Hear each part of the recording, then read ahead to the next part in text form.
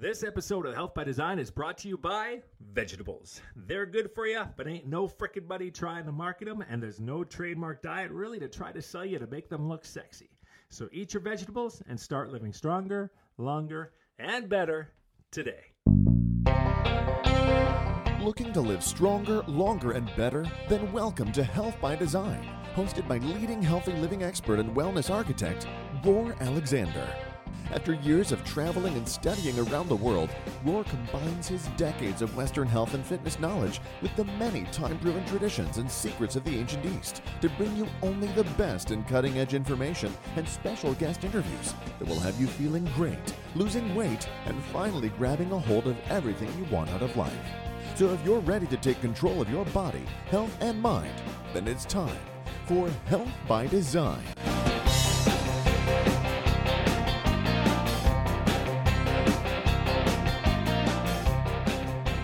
Guess who's back? Back again. Yes, I'm back. Tell your friends. Welcome, friends, to my Health by Design podcast, a show that's been specifically designed to help you live stronger, longer, and better. And I'll just say it, in a world that doesn't care whether you do or not. But I care. And this podcast is my way of helping you, sharing much of the same information that I use for myself and my clients. And I try to take it down to its simplest and easiest and most actionable steps to fit any lifestyle, no matter how busy or on the go you are. And I hope that myself and my dynamic range of amazing guests will help you do just that. So if it sounds good to you and you're thinking this might just be your time to start living stronger, longer, and of course, better, then don't forget to subscribe, and even better, share this podcast with others you think would like to do the same. Now, as I said at the beginning, I am back. I know I've been away for a while. I've been working. You may not know this, but I've actually been working a lot on YouTube. So if you go to YouTube, you'll see a lot more videos there. I've been putting a lot more emphasis lately on YouTube, and as well as doing some, just basically trying to dial in my social media, just trying to make everything kind of work better together. I want the podcast, the YouTube, and Instagram to work better. And I'm not just putting up, pictures of stupidity on Instagram. I'm trying to treat Instagram like a mini blog. So if you haven't checked out my Instagram, just go to @RoarAlexander and check that out.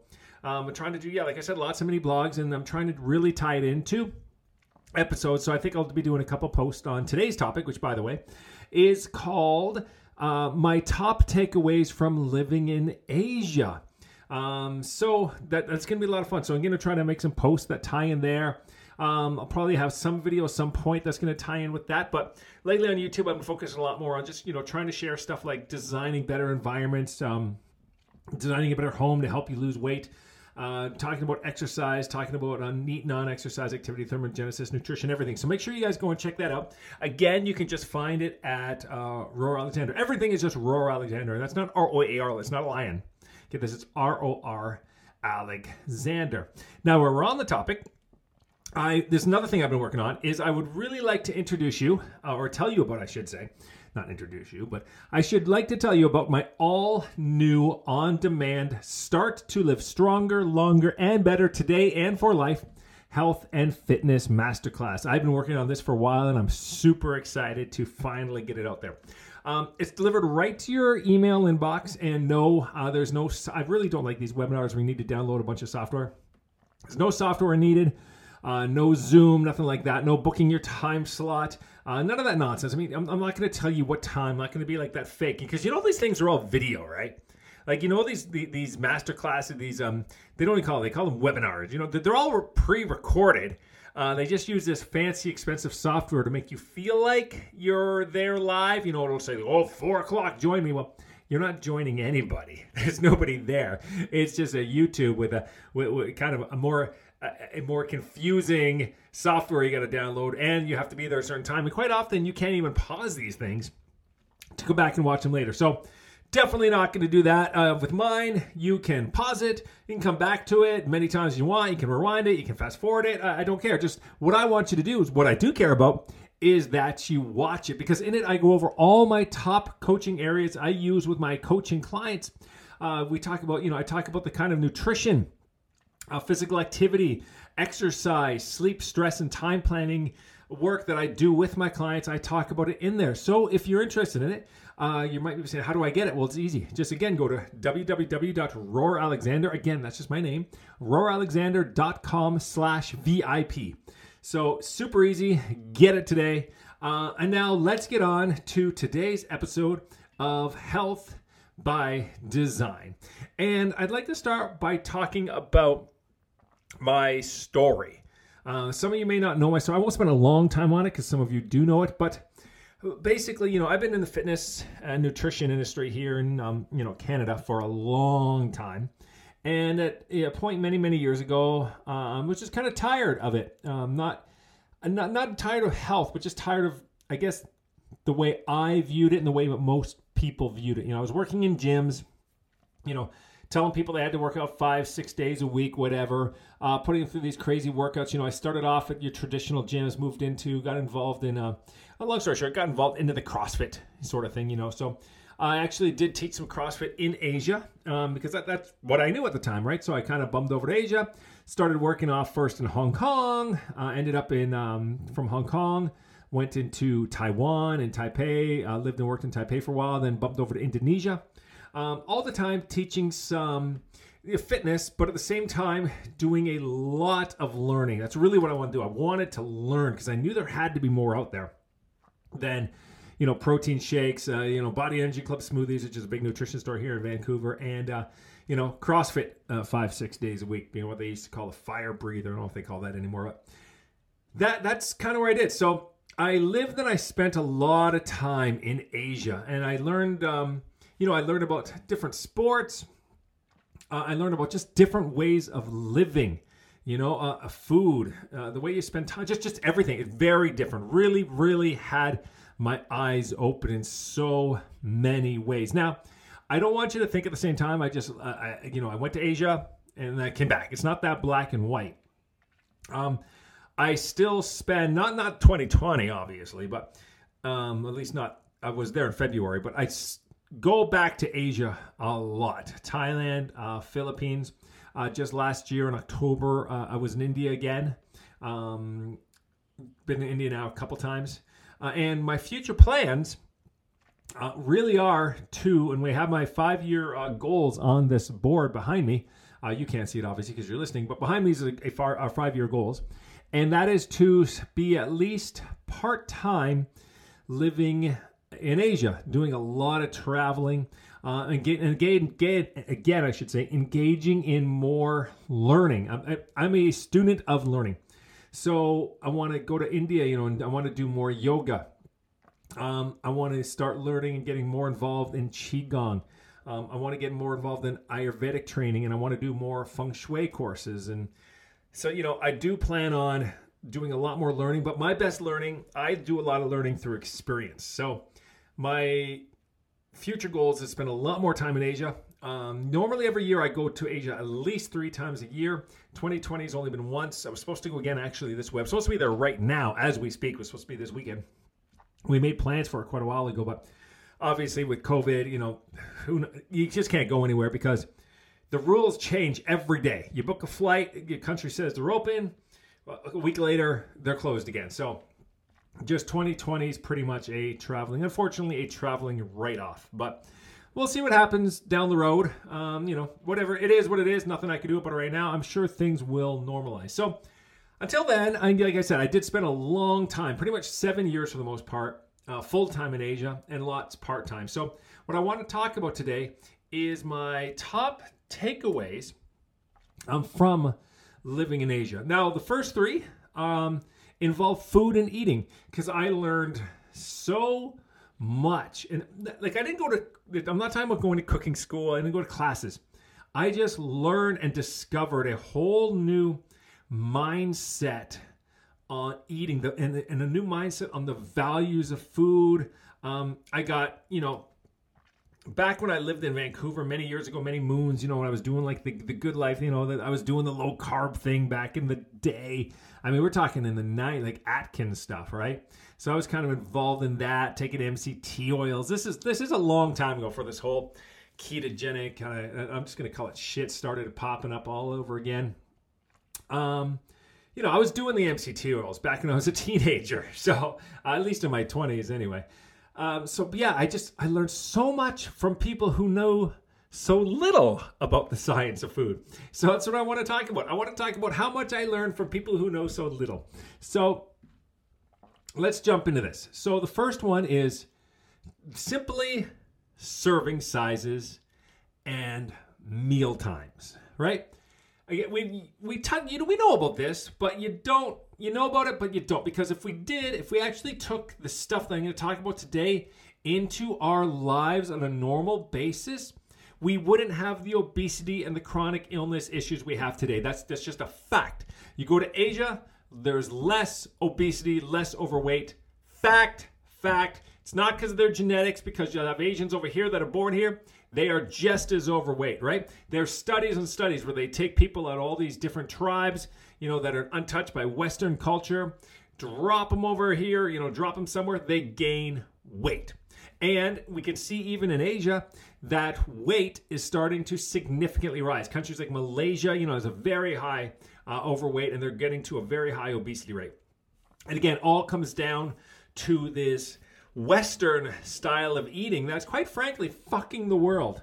So the first things I learned is there's no trends, there's no fads. Nobody does keto, nobody does carnivore, nobody really does vegan. Like obviously, in India, you got some vegetarian places. I was in Rishikesh, it's all vegetarian there, but they don't do it in like lame ways. Like when my wife came over here, because she moved over here from Thailand last December, and she started working in a gym with me at that time, because we were working in a gym a little bit together. She was teaching yoga and I was kind of running it. And the first thing she said to me is like, what's with all these people in this gym? Like on all these weird diets. Like they all have some kind of name for their diet. And I said, I don't know. I said, I took her to the magazine, the Walmart here. I showed her the magazine rack. There's Vegan Times and the Keto Magazine and Paleo Trends Magazine. It's ridiculous, right? So they don't do anything trendy or fatty. But what do? Is they just control their meal sizes. They control their calories naturally.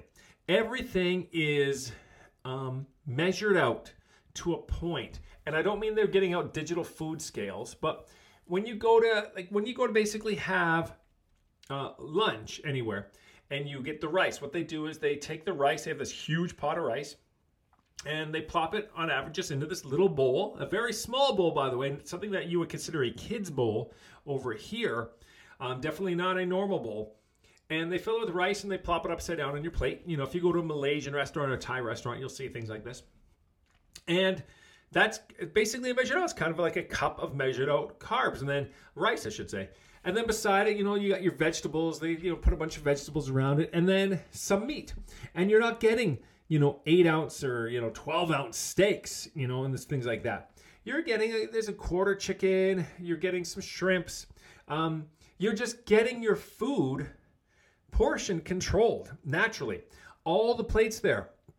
Anytime you go to a restaurant there, the plates are basically these 9-inch little white plastic plates. That's what you get a lot. In Asia, their traditional plate sizing is about 9 inches round, which is what ours used to be until the late 60s. Now the average plate size in North America is 11 inches inside and 13 inches in restaurants, meaning up to 30 to 40% more calories can fit on your plate. So that was a big one. The next thing is meal times. Their meal times it's like you can count it by the clock. Breakfast is usually around 7:30, 8 a.m. Then around 12 o'clock, everybody in the streets pile out after all their different street foods. And 12 o'clock is lunch and 6 o'clock is dinner. Maybe 7 o'clock. But for the most part, it's breakfast, lunch, dinner, done, right? There's not a big emphasis on snacking. Okay, there's not a snack culture. We rarely ever had snacks over here. We'd had breakfast, and then we'd have lunch, and then we'd have dinner. And that was really it. Now, another thing that's really interesting, and again, this varies from different Asian countries, but living in Thailand for the most part, as we're all talk about, we did not have breakfast foods, right? A lot of the world finds the idea of breakfast foods kind of strange. Like in North America, we think breakfast, okay? Usually breakfast is bacon, eggs, toast. If you're more health conscious, let's say, or you kind of think you're more health conscious, let's see, you got oatmeal. We think cereal. You know, you have those sorts of things for breakfast. You don't have bacon and eggs for dinner. That's seen as kind of weird, right? Bacon and eggs for dinner. Or pancakes. Pancakes are a good one, right? Pancakes are breakfast food. You don't eat those the rest of the day. Waffles, stuff like that. Well, they don't do that over there. You have the same meal for breakfast as you'll have for lunch or have for dinner, or the same style of meal. So one of my favorite breakfasts, which was also one of my favorite lunches or my favorite dinners in Thailand, was this ground pork. It was rice in the middle of the plate with ground pork on top of it. And in that they had some, it was deep fried. Well, not deep fried, but it was fried in a, big wok with chilies, onion, and mint. And absolutely delicious. Loved it. And that's what you have for breakfast. So you're having hot chili peppers, and fresh herbs for breakfast. Now, you weren't having Pop-Tarts. It wasn't cereal. It wasn't pancake time. They didn't have those sorts of things. Literally the same stuff that you would buy. Something you buy your breakfast and lunch at the same time. You take the lunch with you. It was the exact same food. So one of the biggest things I learned, kind of just realize is, hey, we don't have to have just breakfast foods. And since then, I've come back, and sometimes quite often, even now, because like I said, my wife's Thai, we'll have, like stewed pork for breakfast, or we have chilies almost every day at breakfast. We had spicy beef salad the other day at breakfast. Not many people have, a spicy chili, onion, celery, kind of vinegary based, hot, spicy, sour salad for breakfast time, but we do. So that was something really big that I brought back with me. And quite often I'll also have just leftovers. If I make a roast beef dinner and some carrots, that'll be my breakfast the next day. I don't say, okay, well, it's got to wait till lunch. No, if I don't have anything for breakfast planned, then that could be my breakfast. Another thing was that, all the meals are made with fresh foods. They're very high nutrient. Now, that's not to say that everything was cooked really healthy, right? Most meals over there, they're fried in woks and just cheap vegetable or just cheap oils a lot. Don't get me wrong, they're not over there cooking foods in extra virgin coconut oil. They could. They got a lot of coconuts. They're just everywhere, but they don't, right? So the foods necessarily aren't prepared the healthiest way. Not all foods anyway. They do have a lot of fried, but all the meals are high in nutrients for the most part. Fresh rice, fresh seafood, fresh meat every day from the wet markets over there. Fresh vegetables and herbs. I think almost every meal we had spices, cilantro, onions. Every morning there's on our street, we could either go off to the market, which is a couple blocks away, and we buy fresh food almost every day or every other day. It's good, like living, living like 100 years ago. You just went to the market every day.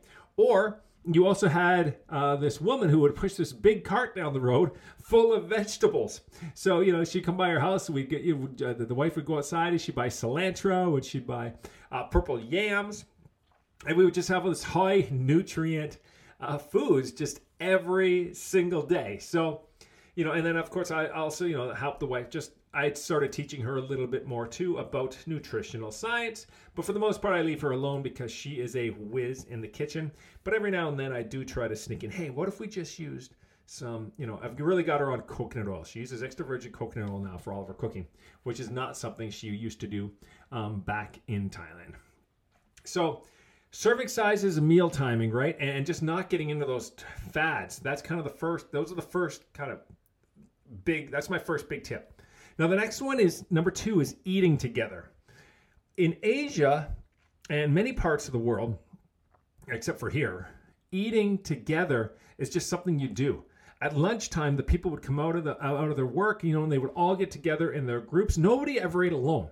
You didn't just go and eat and sit on the phone. Now, in fact, if you went to the food court in the mall, which again was still pretty good quality food, it's not like the food courts here, okay? The only people that would be sitting by themselves, plucking away on their phone, was the white people. That was it. That's us Westerners. That's white-ass motherfuckers. Just sitting there, watching our phone, sitting by ourselves, and just scarfing down food without thinking. All the rest were 2 people, 3 people, 4 people, even 6 people to a table. At the place I worked at in Thailand, right? Quite often, we'd all go out and have lunches together. At my home, we would sit all on the floor and we would just eat dinner together every single day. It's just something you do. You just eat together. It's a social thing. It's a time to connect. It's not about mindless eating. We rarely ever sat in front of the TV and ate. I would say 90% of our meals were usually downstairs. And the TV was in my house in Thailand, was up on the 4th floor.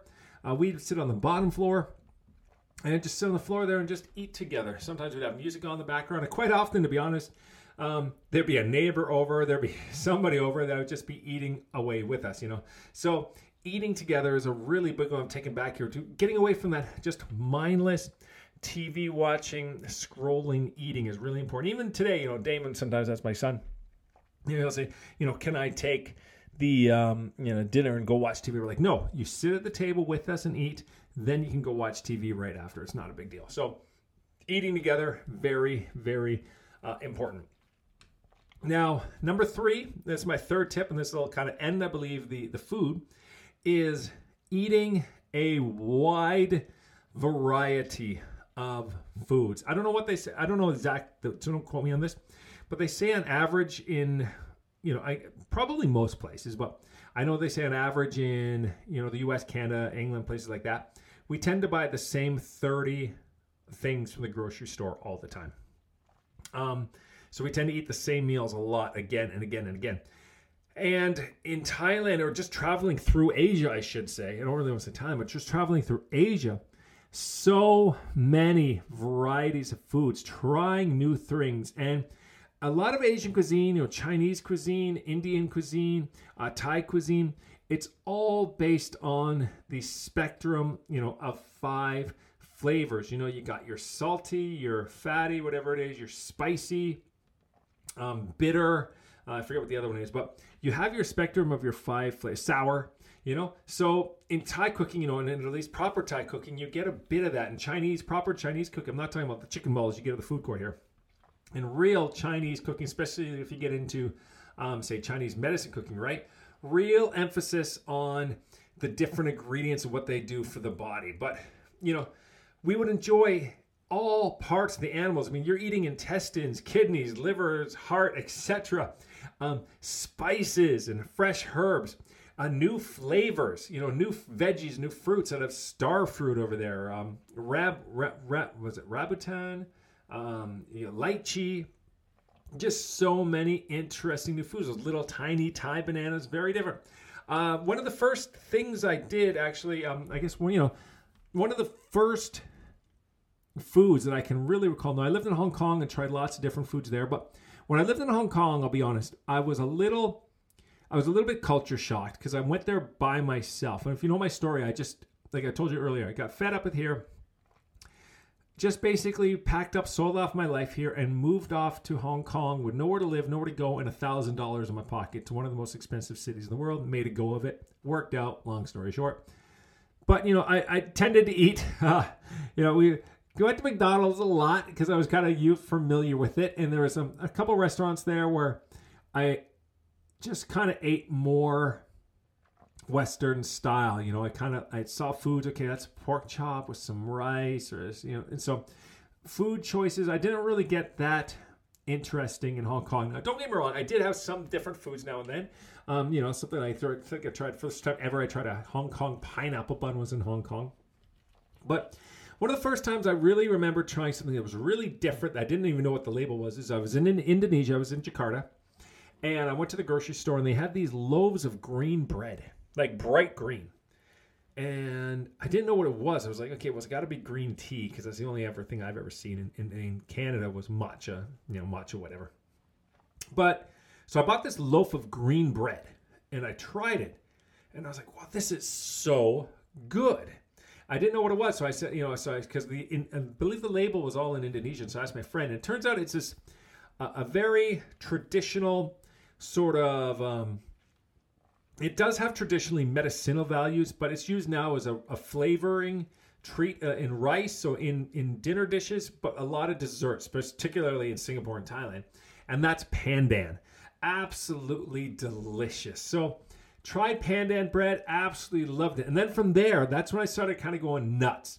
And I just started trying everything. I go off to some of the Indonesian just food restaurants, the ones that, let's be honest, most of the Westerners look at and they're like, no way I'm going there. You know, nothing's in English.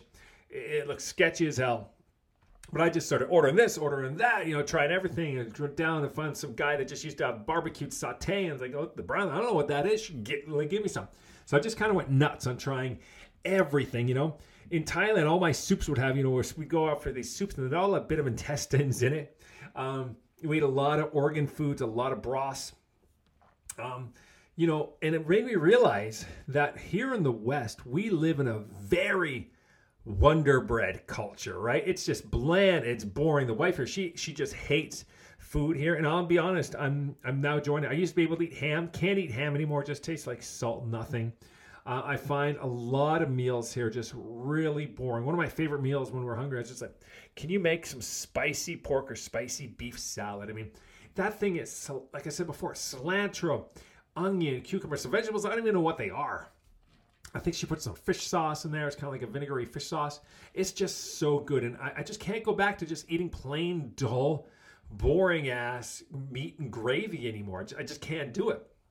So one of the things that I designed, if you go to my website, you'll see it, is my shift principles. And one of the things I teach to my clients a lot is, you know, I said, we got to get more flavors in our food. And, you know, not just for the flavor, but, you know, they have low calories. If you know how to use spices and herbs, they're low calories, they're high flavor. They also increase the nutrients of our food, and they just make eating more enjoyable, and especially if you're eating healthy, right? Sometimes if you're eating healthy and you don't know a lot about different foods, it can become difficult. So understanding how to use my shift principles is really important. And so what is shift, by the way? You might be going, what the hell? What is a shift he keeps talking about? It's just an acronym. It means spices, herbs, infusion, fragrance, and taste, you know? So I use spices in my food. And I mean, I put everything. I put chili pepper in my coffee. I got herbs. We'll throw leaves of pandan sometimes into our rice. You know, infusions. My water. I love infused water or infusion coffees. This guy I used to buy in Thailand, he used to have it was a mocha green tea coffee. It was basically just he'd give you an espresso shot with some green tea, a little bit of chocolate. The hot chocolate I make, I call it a Mexican mocha or mastermind mocha, I call it sometimes. It's coffee with chili pepper and real cocoa powder and some cinnamon. I use a lot of cinnamon and stuff. I have a huge spice rack. Like before I moved to Asia, I was like probably like you. Maybe you listening. It was like garlic powder, I should say. Black pepper, salt. You might have some cayenne pepper you never use. Italian seasoning. And don't get me wrong, I still like Italian seasoning, but I got rosemary now. I got thyme. I got all the different ingredients by themselves. I make my own Mexican taco spice. I won't go buy those shitty ones anymore that are just full of salt and just sugar. I can make my own. I just looked very quickly, just went to YouTube. How do I make Mexican taco spice? I make my own pumpkin spice. So yeah, getting really into just flavors. It's so important that you just eat a wide variety of flavors and, really get into enjoying the sours, enjoying the bitters, Don't just stick with what we do here in the West, which is sweet. We only value sweet, salty, and umami, fatty. We gotta get into the sour. You gotta get into the bitter as well and start enjoying, lots of different parts of the animal, not just the muscle meats. There's so much nutrition, particularly in liver, organ meats. Collagen comes from, bone broth. So start getting into that stuff. And really, this is my challenge to you. Next time you go to the grocery store, buy 2 vegetables or 2 fruits that you've never tried before, and just buy them. Don't even worry about it. Just buy it. Let's say you buy some jackfruit. Okay, fine. Buy some jackfruit. Go home, open up YouTube, whatever. Say, how to eat jackfruit or what to do with jackfruit, and just look at it. It's very easy. We have the whole world at our fingertips now, so there's no reason you can't go buy something and then go home and study and how to use it. So that gets me off food. Now, the next thing I learned and this is so important and nobody talks about this, is the importance. I learned to love and understand the importance of NEAT, or non-exercise activity thermogenesis. Just the joy, just walking more, standing more, getting my steps in, even sitting on the floor. In Asia, you do a lot of, especially in Hong Kong, right? Hong Kong, Taiwan, and stuff, did a lot of walking, right? Sometimes even just the MRTs, you got to walk to the train, because most times you don't have a car, you walk to the train.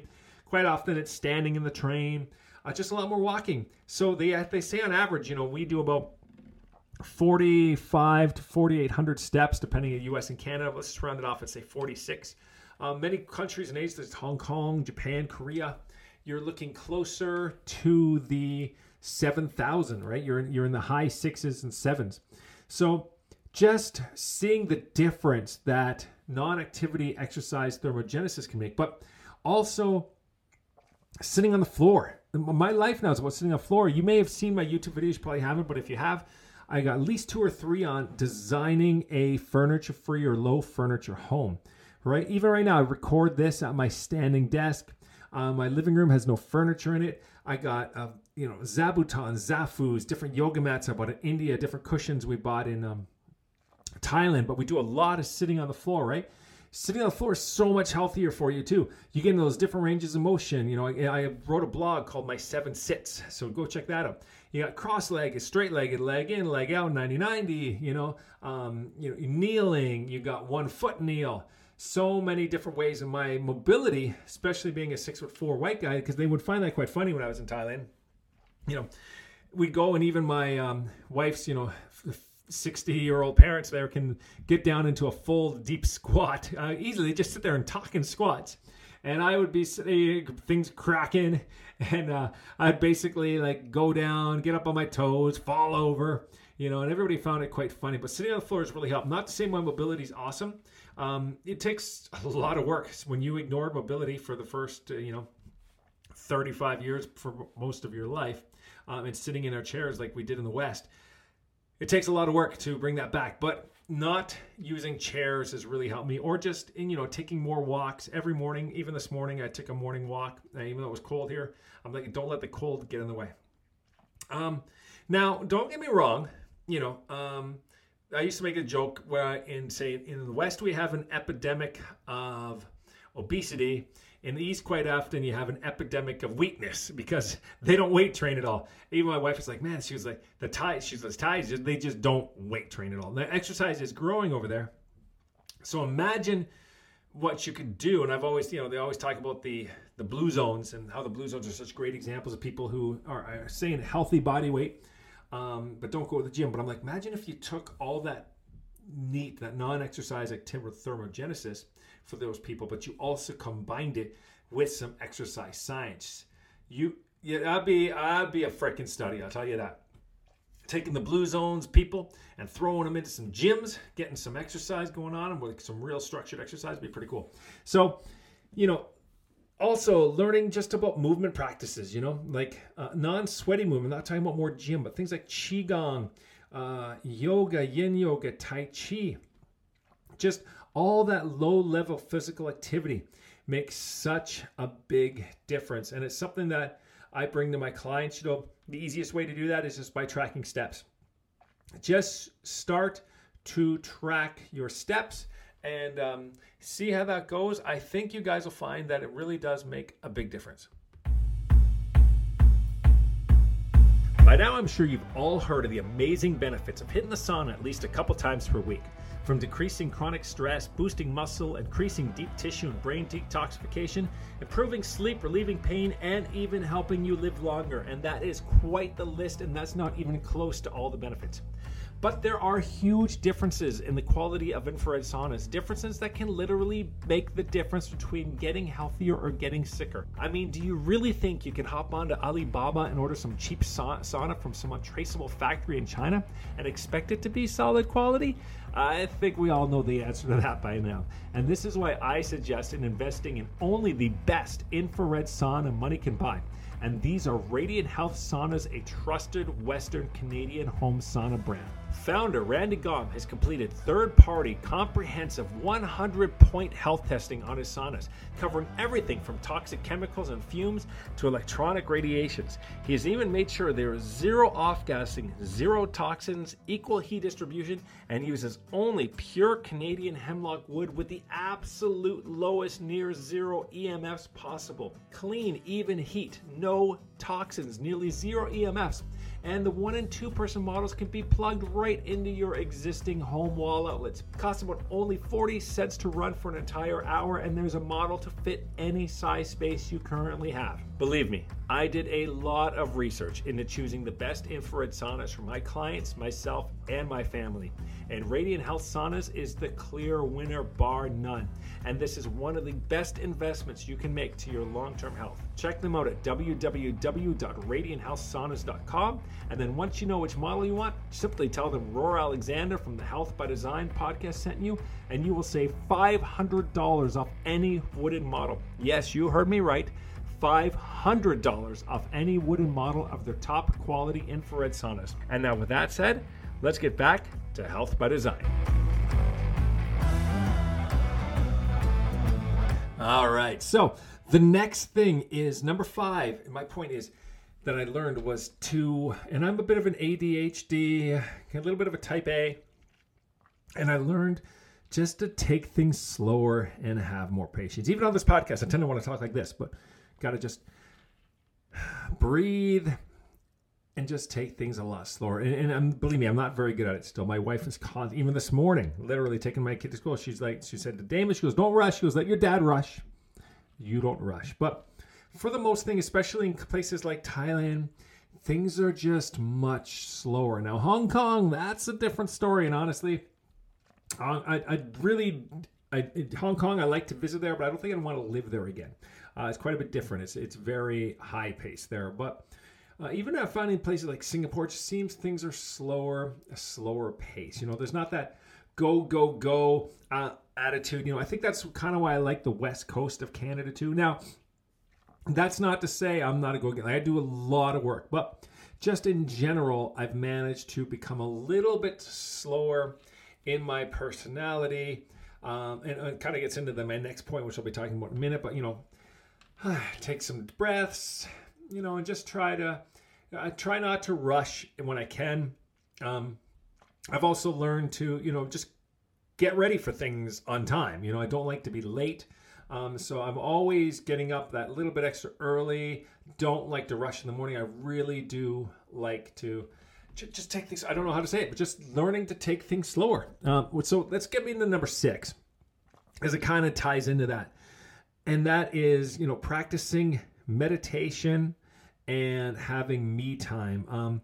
You know, I studied and practiced meditation in both India and in Thailand. In Thailand, even practiced with monks. In India, I went to a place literally called Meditation Valley outside of Bangalore, where I did meditation inside of a giant pyramid. But just having that time to slow down, focusing, for me, I really like just the focusing on the breath. There's a lot of different kinds of meditations out there. There's mantra meditations, there's, you know, closed eye, there's open eye, there's guided meditations where you're listening to somebody. But for me, it's just about closing my eyes and just focusing on breathing for a little while. Now, sometimes I'll put on some meditation kind of music. Sometimes I put on the aromatherapy. In the summertime, I like to do outside. Sometimes we'll put on some incense sticks outside. But, you know, I built a little in my home now, and with all my clients, I try to get them to build a little Zen zone in their home, a little meditation nook. Doesn't have to be big. You don't need much space for it. I had a friend with a 350 square foot apartment, and she still had a meditation area. These things don't have to be much. Just a pillow on the floor, maybe a plant, maybe some essential oil if that's your thing. But, you know, box breathing is great, and I do it in the car as well. You know, anytime I get stressed, anytime I start to get, you know, crazy because my ADHD and my, you know, that kind of type A personality takes over, I just breathe in, hold, breathe out, and trying to focus a lot more on nasal breathing, nose breathing is something I've had a really hard time with. So learning to slow down, like I said, in point 5, and also really learning the value and the benefits behind meditation, or if you don't like the word meditation because that sounds too woo-woo, then just breathing practices. I mean, box breathing's from the Navy SEALs. Those guys aren't woo-woo, as far as I know. So, they do it. So a lot of benefit to just taking some of that me time. At nighttime, I'll have a bath. I have a bath in my magnesium baths, and quite often I'll just lay there and I just focus on my breathing. Today, we're actually going to the sauna. Looking really forward to that. The one that we go to actually has a meditation a room in it. It's got a Himalayan rock salt room where we just lay down. We're not sitting there with our legs crossed and sitting straight up. We're just lying there. We just lie on our backs, whatever, and we just breathe and just enjoy it. Sit in the sauna, sit in the steam room. It's just great, So really, we try to do that at least once a month. We try to hit up the sauna. But every day, like I said, I take a bath and where I just do some breathing. And then just taking time throughout the day at any point I can just to do some, mini meditation or just a few breaths for a few minutes. So that is points, I guess 5 and 6. Like I said, they kind of blend into each other. A little bit different. One is just taking things slower, personality-wise, and just having more patience for things and just trying to not be in a rush to get to places by being more mindful of my times. The second one is focusing on breathwork, meditation, and me time. Number 7, a real focus on mindful minimalism. Like I said before, I have a lot less furniture, but that's not what I'm talking about. I'm not really talking about, but the things I have, everything I have in my house either serves a functional purpose or it serves a, I don't know how else to say. It brings me joy, right? Right now I'm looking in front of me. I have my board with all my different passports I've had, with different pages, with all the different places I've visited. I can see my Kingdom of Thailand work visa, coins and bills I've got from different countries. There's China, there's the Philippines, Indonesia. I can see an Indian stamp, Malaysia stamp. There's my Chinese visa when I went to Guangzhou. My Vietnam visa. What's this one up there? Friendship Bridge. I think that was for my visa run actually over to Laos. So yeah, just I got my Myanmar stamp up there, my Indian stamps, Vietnam. Just having just stuff that I really like. And what really I started to really learn is that, and to this day, I love to experience things. I don't care for owning things much, right? I got friends, I don't play I just bought a new car and it's not even new. It's a 2006 Jeep Liberty. It's in good condition, but I don't get caught up in you have to have the new, it's Vancouver especially. It can be a rough place for this if you get sucked into this stuff, right? Having the fancy car, the fancy clothes. I like to do things. I'll see people like, oh yeah, I got a 50-inch curved LCD TV, 3D, 9.1 surround sound, 2 PlayStations. I'm like, well, big fucking whoop. I was in India last October. I was in Philippines in February. I was in Thailand in February. I like to experience stuff. We love to take day trips for Thanksgiving Day. There's a town that I hadn't been to here, Steveston.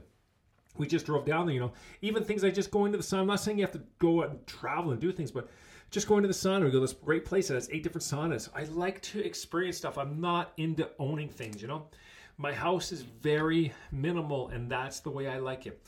One thing you realize when you live in these places is that there's people that are just on the scale are just happier and in better moods when they have less. Some of the happiest people when we're just up in Isan, when we're just up in the countries of Thailand.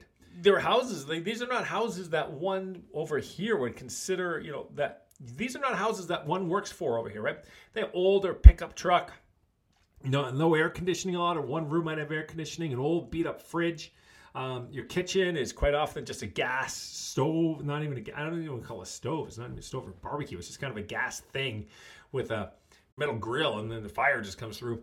We would make these little hot pots in a ceramic pot, but it was just nice. You don't get caught up in that whole keeping up with the Joneses thing. So one of the biggest things I have for me is I love the idea of traveling and I love to learn versus owning stuff. I don't have, I don't get the newest iPhone. I do right now. I do have an iPhone 11, but basically I get one about every 3 years, only because the software is out. I still, to this day, I'm using, now I got to get a new one this year, my Mac, but I'm using a 2011 MacBook Pro, I don't get the newest model. I know people that have a MacBook Pro or something like that every year. I just finally got this year a Mac desktop. I haven't had one of these in like 12 years. Just because I need to do it for work. I'm actually recording this podcast while sitting up here at it. But I only buy things that are really functional to me or that are going to help me with my goals, right? I don't buy stuff just for the sake of owning. In fact, it's kind of a watch I want, and I can't even, it's like, part of me wants it, but part of me doesn't want it. Because I'm like, well, who uses a watch, honestly, anymore? And the wife has even offered to buy it for me. She said, I will buy you this watch. But I'm like, no, this is what I'll do. I'm going to wait 1 month. And if I'm still thinking about the watch, and I'm not only thinking about it, but if I can say, okay, I'm going to use its functions, and I at the end of the month, I just want it, then I will probably go get it. But I could have very easily, she said, I'll buy it for you right now. This is like a week ago. She's like, I'll buy it for you right now. I said, no, let me think about it. Let me decide if I'm going to use it and if I really want it. Because to me, I would rather spend that money probably on a plane ticket once things open up. We're looking forward to getting back to Thailand, hopefully by next March. So we'll see what happens there. Number 8 is and it kind of goes along, I guess, kind of with 7 a bit, but it's the importance of your spaces, right? Here we value the bigger spaces and all the luxuries that we have here. Things like feng shui, we talk about, I've learned to understand and incorporate light, scent, the purpose of rooms, give more thought to where I live and how I live. One of the reasons I would never live in Bangkok again is because of the air pollution, the noise pollution and the air pollution. I would never go there again. I said, my kid growing up with that. And I'm like, I don't want to eat healthy, exercise, but be in that deep, toxic, polluted air every day. We want to move into the mountains. If we do go back to Thailand, we plan on living near the beach, somewhere quieter, somewhere more set back. I love the idea of nature design. I go visit the Thai temples, these different, even the Chinese temples, they always have these courts in the middle with, gardens and trees. Nature design is huge in Singapore. Singapore is like one of the masters when it comes to biophilic design, really incorporating nature into the design of modern buildings. So, like I said, I studied the Feng Shui, I studied Indian Vastu, and I just really came to understand how deeply our spaces affect us, right? And when I speak, everything from the world with the West, the problems of the West, they're very simple. We're surrounded by easy to access food. So I make sure that the food in my house is not easy to access snack foods. We're surrounded by, it's easy to sit down, lazy boys, couches. So I'm like, no, we're not going to have that. We're going to have a house that just passively yet actively promotes more movement. We sit on the floor. We have foam rollers. We have stretch tubes. We have things that I stand on when I come home and I kick off my shoes. The value of your spaces is so important, right? I talk about this, like how to set up your home to be healthy. I look at each room and I'll go, okay, the bedroom has to be set up for that optimal sleep. That kitchen has to be designed to make me want to eat healthy, make me want to cook. I use good pots and pans. I use good ventilation. I use good lighting. We have fresh plants. We have fresh herbs growing, right? The importance of your personal spaces, even your work. You can set up your work to help you reach your health and fitness goals. So I've learned through living in Bangkok in places I don't want to live, but at the same time, learning about the things that do help when it comes to our spaces. So that's a really big one, is just how your environment affects you and how you can change your environment to help you reach your goals. Even my standing desk, right, helps me stay more mobile, helps me get energy. I feel energized when I'm sitting at my desk, and then I can push the button and it lowers down. I can sit on my Swiss chair for a bit if I need to relax. Then I stand back up again. I can get more work done by the aspects that my standing desk and the kind of seating I use bring to me. That's number 8, is understanding the importance of your environment. And then number 9 is the final one, is the biggest thing. The biggest thing, is learning to appreciate both sides of the world. I think a lot of racism and prejudice, honestly, would be solved by people traveling more. I mean, I've lived, like I tell people, I lived in the most, the most Muslim, I guess the country with the most Muslims, which is Indonesia. Thailand, a Buddhist country. Indonesia, a Muslim country. The Philippines, a heavy Christian country. And I enjoyed them all, and I learned so much from each ones. There are, the issues that when I left Vancouver originally, there were so many things I didn't like about Vancouver, but now I come back and I've learned to love them. Like, I love the big sidewalks. I love the fresh air. I love the water. I love seeing the mountains. In Thailand, I love the fact that, you can basically do a lot there without permits and a bunch of nonsense. Things there are nice and inexpensive. It's nice to just go sit in the sun. When I get back there, when I do eventually settle back there, for the most part, I'm going to have an outdoor gym. So there's aspects of Thailand that I now love. I love the different foods I can get. I love the way that we can just go and eat all these different flavors all the time. And anytime we want, really.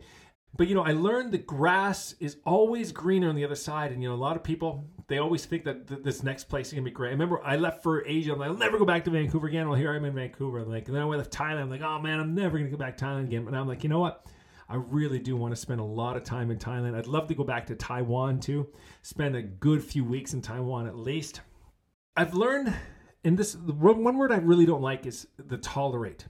I've learned not to tolerate other cultures, but to appreciate other cultures. Like, I don't really like the word tolerate. Oh yeah, I can tolerate my Indian neighbors. I can tolerate those Chinese neighbors. I can tolerate, no, I appreciate them.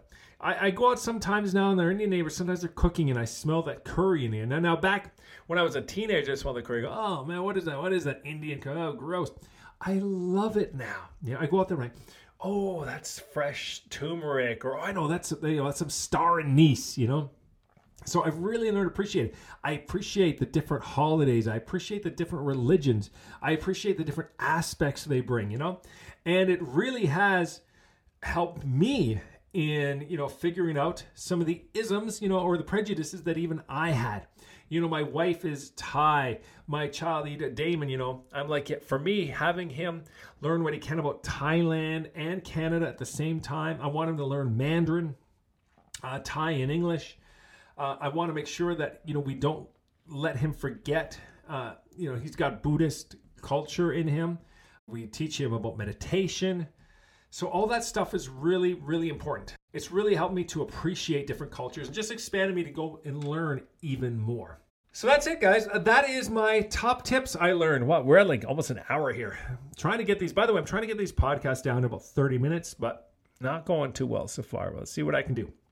One of the reasons I don't bring out so many is because they end up being so long. So if I can get them down to 30 minutes, I'll be happy. So I got to see how I can edit these down a bit so I can bring you out more and give you lots of advice, but in a shorter time without feeling like I'm rushing you. There's no way I could have done this, I don't think, this podcast today in 20 minutes. But I hope you guys enjoyed it, and I hope you take at least one, if not a lot more things from it. And if you didn't do it already, remember to tap that subscribe button so you don't miss any Health by Design episodes.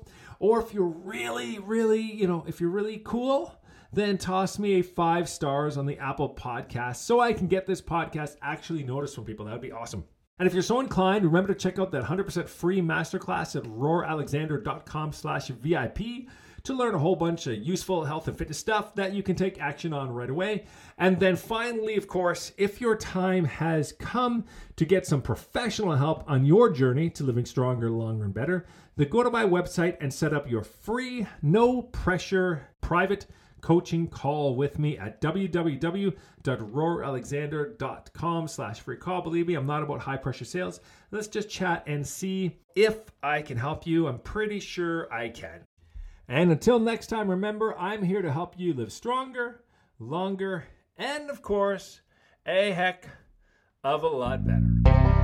This has been the Health by Design podcast with Canada's leading healthy living expert and wellness architect, Roar Alexander. If you enjoyed this episode, please be sure to subscribe to Health by Design through your favorite podcast provider. And then don't forget to join me at www.roaralexander.com to stay up to date with my latest blogs, speaking events, and exclusive interviews with guests from all around the world. While you're there, be sure to check out my coaching options to help you on your own personal health journey. Set up your free call, and together, let's see how I can help you starting today. And until next time, remember, I'm here to help you live stronger, longer, and as always, better.